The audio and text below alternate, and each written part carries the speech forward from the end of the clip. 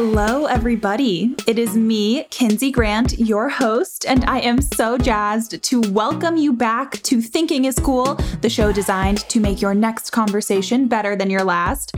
So I say that at the top of every episode, but I want to tack on an addendum today.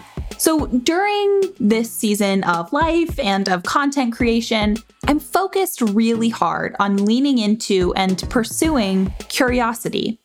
I want this show to be something that moves you away from complacency and pushes you toward curiosity. So in that spirit, I'm going to be telling more stories and asking more questions that are inspired by, quite frankly, my unbridled curiosity.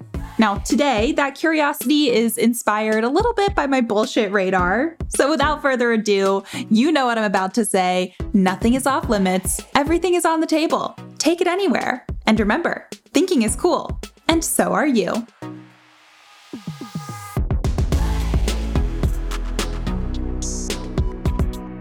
The other day, I was scrolling through Twitter, and I realized it had been a solid several minutes since I read a tweet that was not about cryptocurrency. I mean, seriously, these cryptocurrency, Web3, DeFi is the future types have a serious penchant for online signaling. It got me thinking about my own journey understanding the cryptocurrency world. I started covering the space at my first journalism job because I was the youngest person in the newsroom, and they figured that my age, being, of course, 22, qualified me to cover potentially paradigm-shifting technology. Now, this was back in 2017, when the biggest stories about Bitcoin were, number one, that it might hit $20,000, and number two, that JP Morgan CEO Jamie Dimon was, perhaps as unsurprisingly to you as it was to me, a big old bear. All of my coverage, which I will admit was elementary at best, seeing as I was only a couple of months into this whole reporter shtick, centered around price action and institutional interest. I obsessed over the price of Bitcoin and Bitcoin alone. I wrote about it every single day. If the CEO of a major bank or Warren Buffett made any comment about crypto, that was a story for me. But then I left that job and I abandoned that beat. I started covering everything, which meant that I had bid farewell to stories about Bitcoin moving 3% in price in a given afternoon. Recently, though, due just about entirely to this show and the people it's brought into my life, I've gotten back into crypto stories that I think should be told. I've tried quite a lot to tell them in a way that serves all of us well. That's why I released a Bitcoin episode within the first couple of episodes of Thinking is Cool even existing, and more recently interviewed Web3 investor Gabby Goldberg to continue that conversation and to learn more. As I see it, there are so many angles to come at this story from, but I think curiosity is what's proven the most fruitful in terms of volume of learning for me. And the biggest learning is that stories themselves have shifted. Considering cryptocurrency is no longer about tracking price or getting a quote from some crusty old white dude with a giant net worth, the stories are instead about gigantic shifts in technology and access, finance, creativity, ownership, just a ton of really big words. Probably nothing. This isn't just a business beat anymore. It's what some might call a revolution. Or so that is what I have come to think. And if I'm being totally honest, which I am, I think that because I rarely look at the price of any given cryptocurrency these days. I'm much more interested in talking to the very people I mentioned a moment ago who are crusading into the deepest parts of the internet in the name of decentralization and innovation. Does that mean I've forgotten that beneath all of those life-changing protocols are assets that are volatile in a historical fashion? Well, yes, it does mean that. So today I want to spend some time getting the update, trying to take the holistic long-term view of cryptocurrency, of course, taking into account that price does matter, but so do these big conversations and so do these big curiosities. Several times over the last couple of months on this show, we've considered the enormous kind of 30,000-foot implications of crypto. And we're not abandoning that today, but instead we're pairing that large-scale future casting with the reality of what's really going on, price and all. Today, it is time to check in on the CryptoPunks in your life. Over the last week, I put out some calls to those CryptoPunks in my life to ask several of them several questions. What's exciting right now? What's risky right now? What's testing your conviction right now? And of course, what does inflation mean to you? And starting now, I am sharing what they had to say. Let's take a moment to meet our experts, the crypto-pilled folks I have met online and now get to call friends, or At least, I don't know, Twitter friends, or you know what I mean. So without further ado, meet our first guest, Annika Lewis. I work at a company called Gitcoin in Web3, where we focus on building and funding public goods, mainly in the digital realm. So I'm all about funding early stage projects and thinking about new mechanisms for that. In a prior life, I worked in traditional finance, both as a VC and also at a Fortune 500 bank. But now I'm all things Web3 all the time and excited to be here to chat. Next, meet Jackson Dame. I work in the sort of Web3 crypto NFT ecosystem at a wallet company called Rainbow.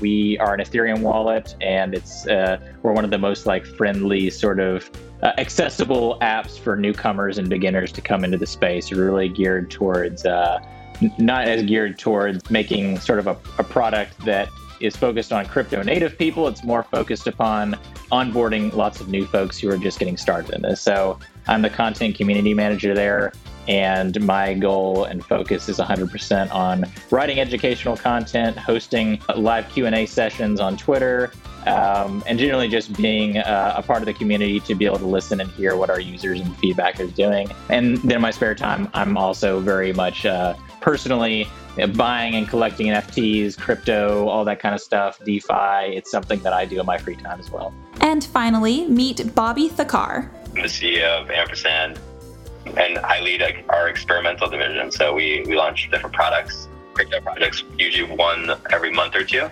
And we love playing around and having a good time with innovative tech. Now you know their voices and their audio quality, so let's get to the good stuff. With each of these experts, my biggest question was a general sentiment. Truth can be stranger than Twitter, and truth is what we are after here. So let's start with Annika, whom I asked pretty point blank, what's the temperature in your corner of the crypto world these days? Feels like the temperature is fluctuating massively day to day right now, which is a really interesting time to be in. To use the seasons analogy, I feel like we've come out of this super, super hot summer, and some people think we're on the brink of perhaps skipping fall and jumping to just a very, very terrible winter, given what's been happening in the market in the last couple of weeks. I actually saw a tweet this morning where someone put it very eloquently and kind of reflects a lot of what I'm seeing, which is a lot of crypto OGs really worrying about what's happening right now and whether or not we're entering another crypto winter and what that might mean for builders in the space. Whereas at the same time, a lot of institutional money is catching up to the promise of Web3 and getting really excited. And is super bullish. So we're kind of at this interesting junction where, there's this sort of concerned market sentiment around what's going on from a macroeconomic standpoint, but also just a lot of excitement as people have woken up to Web3 and the promise that it offers. Yeah, I think that is a really interesting point to make that, the old saying is one man's trash is another's treasure. But I think that one man's crypto winter could be a big opportunity for people to get into the space who maybe previously didn't feel ready or feel equipped to do so. So when we consider the fact that we might be skipping fall, we might be going straight to winter here, what would that mean for the builders that you talk about working with? What does that mean for them? Does that meaningfully impact their timelines? Does that impact their growth strategies? What does winter really mean aside from watching prices go down?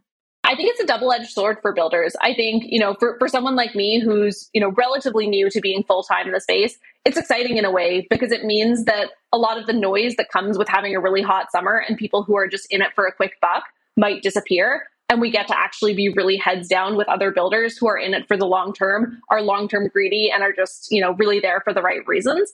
So that piece is exciting to me in a way about moving into a winter where perhaps the superset of people that are interested in being involved just looks a little bit different. On the flip side, like any market downturn, it's concerning from an early stage funding perspective. If there's just less capital out there moving into the space, less builders can actually pick up and build, and it can slow innovation down a little bit. So it does concern me from that perspective. But from the builder perspective, there is also that kind of excitement about people being in it for the right reasons. And I know you might be wondering, the answer is yes. I did at that point in our conversation make a long-winded and shockingly extended metaphor involving the Bachelor franchise. I will give the condensed version here because I think it does hold up. Investing $250 in Ethereum because your next door neighbor told you they bought and sold the crypto with a 47% return over 6 weeks, it feels kind of like going on The Bachelor to become Instagram famous. It's certainly a means to an end, but but it might not be the right end, and it's certainly not the only end. In the case of The Bachelor, going on for the wrong reasons means foregoing the possibility of true love. In the case of crypto, investing for the wrong reasons means foregoing the possibility of cryptocurrency being more than just an asset class and becoming an instrument for changing so much about the ways we log on, communicate, form groups, get paid, etc., etc., etc. But just as a decade's worth of traditionally hot people have gone on The Bachelor to cultivate luxurious lives as LA-based influencers, people are still going to invest in crypto to make a quick buck. That's just the reality of the situation. So with that, it's time we talk about pricing.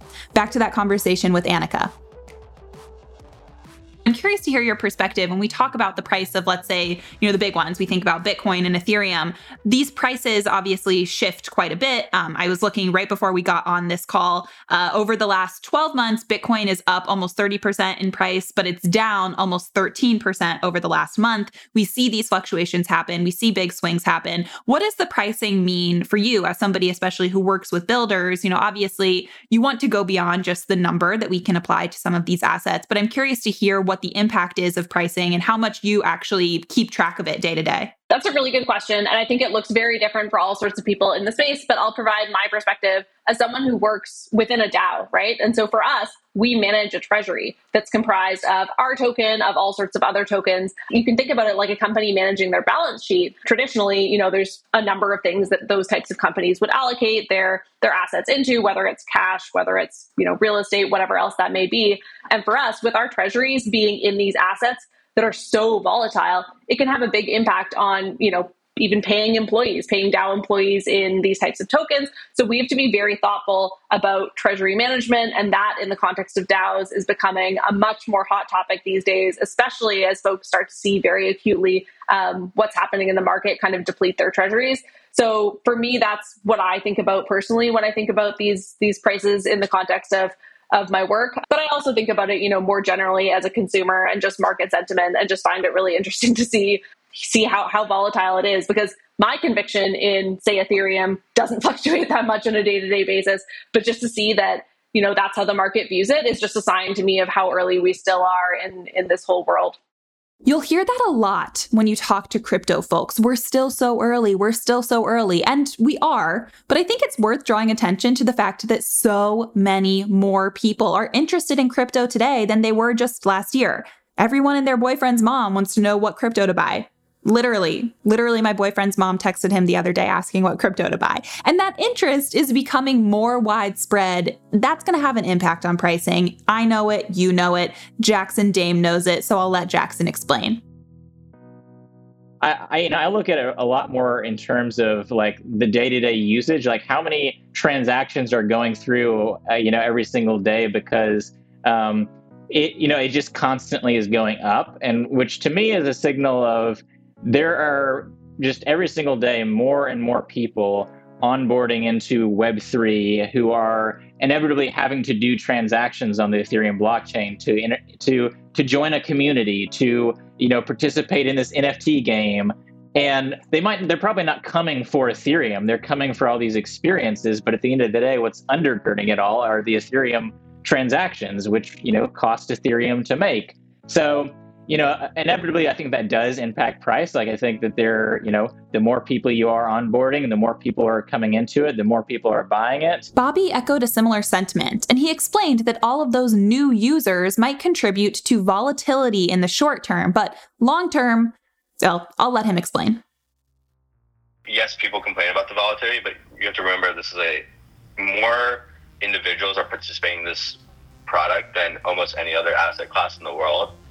And how we can compare that is like the Wall Street Bets stuff, like GameStop, AMC, all these tokens, like all these stocks were kind of like manipulated by a consensus group of people, and there weren't market makers there to like make the volatility low. Whereas in the regular traditional stock market, we look at investments that are pretty like stable, and that's because you have massive hedge funds and market makers who are charging like these markets and making them more stable for everyone. And those participants are not in the crypto space. And I think this year, like every year, this happened last year, and multiple people predicted this for January last year, was you're going to see more and more hedge funds move into this. This year is also the first year you're going to see financial advisors start recommending you diversify at least 5% of your assets into Bitcoin or some blue chip crypto. And all of those activities is what's going to push the price of crypto up, but also make it more stable over time. As these assets just appreciate over time and grow into larger and larger assets, it's going to be harder to move them. It's much easier to move $1 million token than a $5 trillion Bitcoin market cap token, right? You have to be a big whale to move those. And I mean, crypto and all of crypto is equivalent to the value of Apple today. And so we need to get crypto to the value of the S&P 500 to see the same amount of volatility. It comes back to that ultimate takeaway. We are still so early. And of course, every time I say that, I think about the 5 solid years of my 20s that I have spent following crypto and unraveling complicated ideas, and it makes me need a drink, which, by the way, it's time to hear from our very good friends at Massicon.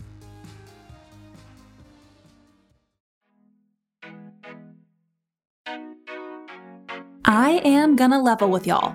I attempted to do dry January this year, and not really for any reason other than the fact that lots of other people do it. Cue everybody's mom saying, "If everyone jumped off the Brooklyn Bridge, would you?" The answer is apparently yes. Yes, I would. But I would later regret it if my experience attempting dry January this year is any indication. Turns out, abstaining from a casual glass of wine isn't really that hard, but it's also just not that fun. I broke dry January. I had a glass of wine, not because I needed it to function, but because I was at dinner with a friend who had a bottle of wine waiting when I got to the restaurant and I didn't want to be rude, so I drank a glass. And I don't regret it, but I do want to share this. The wine was, at best, fine. The entire time I kept thinking, I wish I were imbibing on something better as I fail on my singular New Year's resolution. I wish this were a glass of Massicon.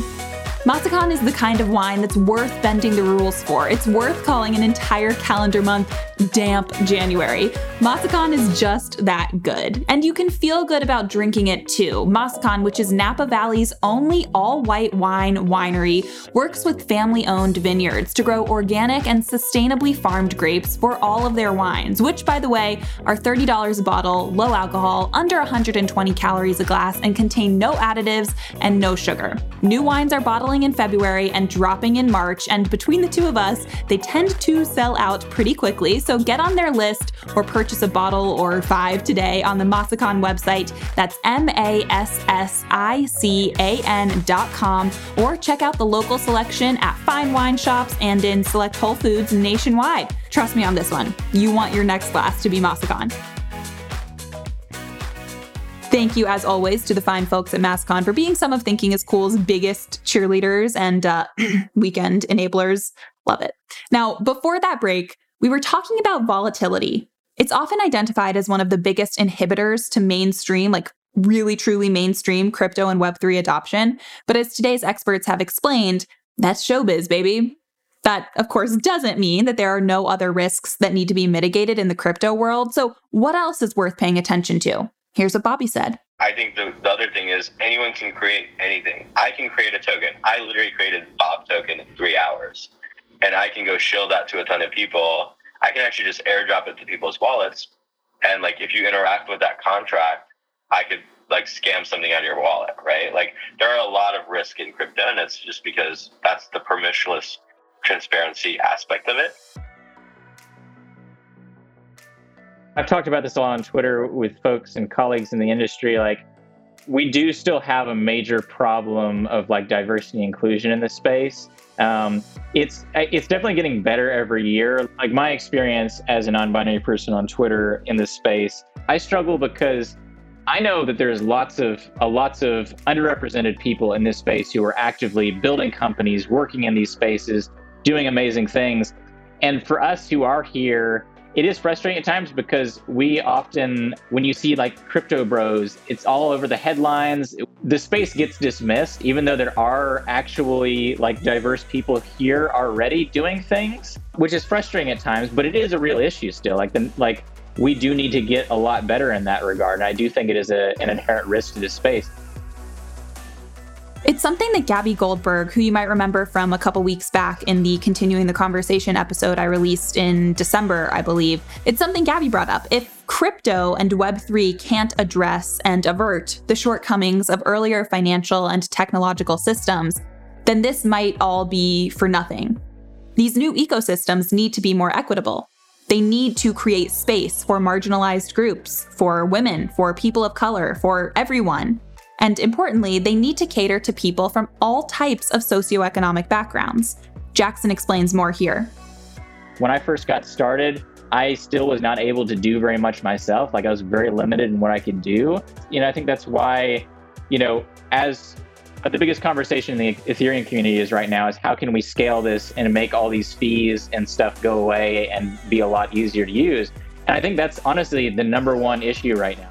When I think honestly about the biggest hurdles to crypto pilling everyone, they seem at times insurmountable. I mean, we've had lifetimes to make existing financial systems better, and we've almost 100% of the time failed to do so.